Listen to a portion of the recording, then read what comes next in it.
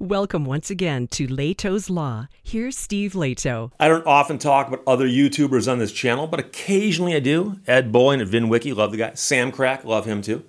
And the lock-picking lawyer, I think I've mentioned once or twice because I talk about lock picks, or pick locks as they're often called at law. And the lock-picking lawyer is pure genius. The guy's a lawyer, and he knows how to pick locks. He understands locks better than probably any locksmith alive. And his videos, if you don't know, are basically just of his hands as he picks locks. If I'd known I could make videos of just my hands, I could have saved all that trouble with people complaining about my haircut. So I love the guy. I absolutely love his videos. And I got an email from a gentleman, asked me a question, and he says, I don't know if you're familiar with the lock-picking lawyer, but he's made me look at locks differently. And you will, by the way. You watch him pick a few locks and realize how quickly somebody can get through a really good lock without the key. You realize, oh, locks are almost a scam. But they do provide a service. It's just he's pointing out that it might not be quite what you think. But the gentleman here, his name is Derek, says, my question is simple, I hope. If I buy a lock that is advertised as high security, but in reality it is defeated by a commonly known flaw, can the lock maker be liable for your belongings that you believed were secured by the lock? This scenario is with the idea that you knew nothing about locks and believed the advertising. And he wrote, for reference to the flaw, search the YouTube lock-picking lawyer channel and check out the various picks he used and watch how quickly he gets into locks and gets them to open. So Derek sent me the note. And I'm going to let you know right now, I've never corresponded with the lock-picking lawyer, I don't think.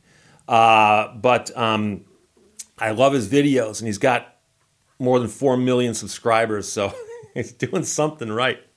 But it raises an interesting question, because the lock-picking lawyer spends the bulk of his time in the videos I've seen picking locks. And there is a certain irony to that. But the question is, what about the legal side of that? Okay, so you buy a lock and you use it to secure something, and you discover later that somebody stole your stuff because the lock was such a joke. Okay, and I can tell you right now, I've got a master number 5 on a building I own. And I happen to know that master number 5 is extremely easy to pick. So getting back to the legal aspect of you purchased a lock, the lock maker made statements about the lock.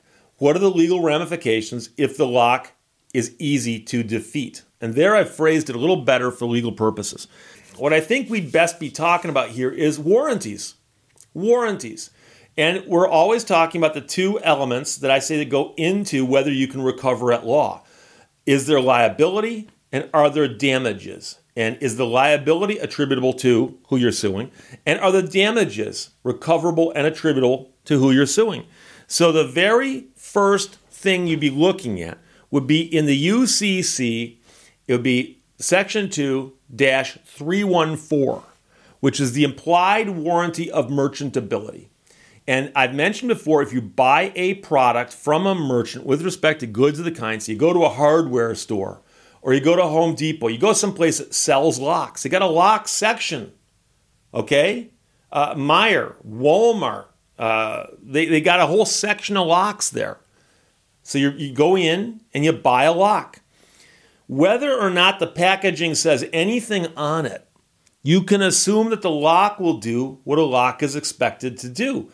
That's the issue. What is expected of the lock?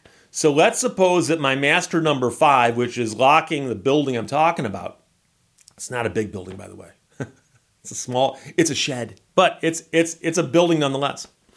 My master number 5 is locking that building. Somebody comes by one day with a set of bolt cutters that have got arms this long on them. And they walk up and go clink and snap the shackle off that number 5. It goes sailing away. Person opens up the door, looks inside, and realizes they can steal my garden hose. But they did defeat that lock. Is that a violation of the implied warranty of merchantability? Do you assume that the lock is, in essence, bulletproof? And excuse the pun, because Master Locks for years actually showed their locks being shot in commercials to show how they would withstand that. But I think most people say, well, obviously, there's going to be ways you can defeat it using heavy equipment and big tools. So I doubt the fact that you can chop it with a monster pair of industrial bolt cutters is going to violate that. What about the fact that anybody can walk up with a tension wrench and a rake, nicknames for lock-picking tools, and very quickly put the tension on, rake the teeth, and pop the lock open? Is that a violation of the implied warranty of merchantability? Well, remembering that the implied warranty of merchantability is that a product will do what you expect it to without the words being exchanged. A lawnmower will mow your lawn. A refrigerator will keep your food cold. A blender will chop up food. A lock will lock this door shut. And the door was locked shut prior to it being clamped or picked.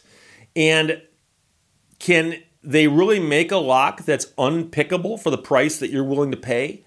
And so I don't think a court's going to say that a person who buys a master lock for 10 or 15 bucks can expect it to be impregnable. No one can ever get through this without the key. You lose the key, you can't even get in. So I doubt that it's a violation or a breach of the implied warranty of merchantability. I highly doubt that. So then the question is, would it be a violation? Sorry about the bad edits. I was out walking in the cold this morning and having issues there. But I'm okay. I'll survive. We talked about the implied warranty of merchantability. The better question would be the express warranties. The express warranties. And Derek, the emailer, says, Steve, what if they advertise it as high security? High security. So let's assume that Acme, maker of the rocket sled, also makes a high security lock. It's advertised as high security. It's not just the name. It actually says, this is the Acme A1 lock. It is a high security lock. And you buy that lock and you put it on your shed or whatever you put it on. You come out the next day and the lock's been chopped and whatever you had locked up is gone. Is that a breach of warranty? Was that lock high security? And here's where it falls apart. What does high security mean? Because when we talk about express warranties, I've mentioned this before, they don't have to be in writing, but from a manufacturer like this, they would be. However, an express warranty is an affirmation of fact or a promise made by the seller which relates to the goods and becomes part of the basis of the bargain. So you're buying a lock because you want a high security lock. Well, is that an affirmation of fact? How do you measure security? How do you measure high security, medium security, low security? How do you measure those things? Are they measurable? And case law in most states says that an affirmation of fact must be objectively measurable. And I've mentioned before what grade a widget is, right? This is a grade A widget. And assume that there's actually a grading scale everyone understands, like there is with diamonds, right? So I sell you a widget, turns out it's grade C, it's worthless. But the grade A widget's valuable. And I ripped you off and sold you a grade C as if it was a grade A. That would be a breach of warranty, assuming that those grades are measurable. What does high security mean? Is that even an objective statement? And the answer is probably not. So if somebody sells you a lock and says it's high security, and it turns out that it's very easily defeatable, especially by anybody with the right tools or knowledge, then that probably would not be a breach of an express warranty. A better question might exist if the lock seller advertised and said, this lock is unpickable. In other words, you can open it with a key, but you cannot pick it without the key. If they said that, and you could prove that the lock was in fact picked without the key, then you'd have a breach of warranty. That's the thing. I also remember, and by the way, remember there's two parts, affirmation of fact or promise made by the seller. Promises made by the seller are often described as the glove box warranties that come with a car. 3 years, 36,000 miles, anything goes wrong with the drivetrain, we'll fix it at no cost to you, parts and service on us. Automobile manufacturers do that all day long. That is a promise made by the seller. Of course, the manufacturer sells to the dealer sells to you, but they pass the warranty along. Let's not get into that. However, promise made by the seller. I remember back in the day, companies that made bike locks, and they would advertise and say, if you buy our bike lock is high security and is so difficult to defeat that if you use our bike lock and someone steals your bike and you used our lock correctly, we'll pay for your bike. And I remember seeing ads that said that. That's a promise made by the seller, which relates to the goods and becomes part of the basis of the bargain if that's why you bought the lock. And many people bought those locks. And the whole point behind those locks is that it was a big shackle made out of some kind of tempered, hardened, space-age metal that fell from the sky, okay? And so no one could hacksaw through it, and they believed that their lock was so good that nobody's going to be able to get to that and actually work it. And by the way, somebody obviously could. A lock-picking lawyer could probably get through it in 30 seconds or less. But the point is that you'd have to do that, like say in broad daylight on the streets of a city and be over the picking a lock and people are walking by. So they were banking on the fact that you couldn't hacksaw it. It required special knowledge. And even then, you had to do something where you're likely going to get caught. So if they wound up buying bikes for a few people, it would make up for all the locks they'd sell with that promise. So if you bought a lock and it came with a specific promise, such as if your bike gets stolen, we'll pay you for it, or they make a promise about this lock is unpickable and cannot be opened without the key, and then it gets opened without the key, then you'd have a claim for breach of warranty, which makes complete sense. But remember that for a case to succeed, you got to have liability and damages. And the question is, are the damages of the sort that are recoverable and foreseeable as a loss by somebody who's making a promise about the lock? So let's suppose we get back to the bike example where somebody buys the lock, locks their bike with it, goes inside the store, comes back out, and their bike is gone. Well, you had the promise that if your bike gets stolen, we'll pay for it. That's an easy one. But let's suppose that the warranty is worded a little differently, and it says, we promise and guarantee that this lock cannot be opened without the key, and that is a promise made by us. Someone comes by and picks the lock and gets into my shed, doesn't just steal my garden hose, but they steal the stack of gold bullion that I just happen to be sitting on, waiting for the monetary system to collapse. And so let's say I actually did have a couple 100 pounds of gold in there. And people came in and stole that because they defeated that lock. Is that something that I can go after the lockmaker for because they said their lock was not pickable without the key? It cannot be opened without the key. And they're going to argue and say, if we sold you a lock that we said is unpickable, what are we liable for? Well, the real question is, do they have any disclaimers in there? Because any company selling locks, making promises like that, will probably have lawyers on staff who are going to say, oh, by the way, guys, you might be liable for things that happen to people who buy these locks and someone comes by and picks them and gets in and steals something valuable.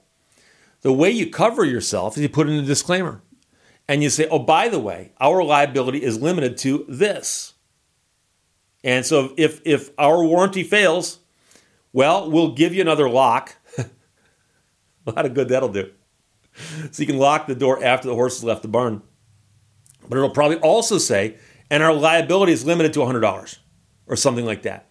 Because if they don't put that limitation in, people are going to be showing up in court saying, well, they broke into my shed, stole all my gold bullion, and I want to be reimbursed for that. And now, whether a court's going to automatically just give you that because you say the lock failed, and even if they concede that the lock did fail, the question is, was that foreseeable that these damages would result? But the foreseeability is not actually a big issue in warranty claims. In warranty claims, it's simply, what are your losses that flowed directly from the breach? The question then is, what are your losses? Can you recover them? So getting back to the original question was, what if the advertisement simply said high security? It's high security. Like I said, that's probably sales puffery. Most states have said sales puffery does not rise to the level of a warranty. It's not an objective statement. However, if they made a specific promise that could be measured, then you might have a case. But I'd be surprised if a major corporation made a promise that was enforceable without limiting their liability. And by the way, the Uniform Commercial Code, which is where we get both the implied warranty and merchantability from, and the express warranties from, also says they can disclaim their warranties as long as they're conspicuous. So next time you're at the store, in the lock aisle, pick up a lock and read the packaging. And on the front's going to be all this stuff about this high security lock that cannot be defeated, blah, blah, blah, blah, blah. And at the bottom, it's going to say, by the way, these are not warranties. We're not liable for anything that happens to you. And if the lock fails, contact us and we'll replace it. So that's what it's going to say. But in theory, if they made promises that were measurable about the lock, they could be on the hook for an express warranty. The question then simply becomes, what damages are they liable for? But if you've made it this far in the video and you've not seen the Lock Picking Lawyer's website, I highly encourage you to go there because it's just one of those things that YouTube was made for. There's some guy who's a lawyer who's good at picking locks, and he realized, I bet people would like to watch this. And so you get to watch videos of this guy picking locks. And it's mind-blowing. And also, and there's a certain amount of fascination I have with it because I like watches. But I also like little technical machines are very, very cool to me.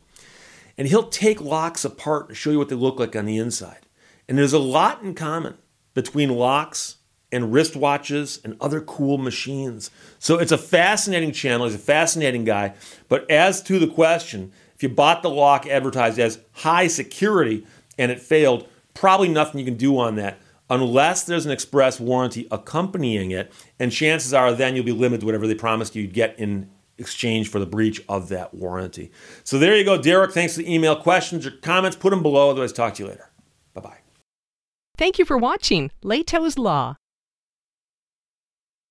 How many times have you said this to yourself? Never buy a car you can't push.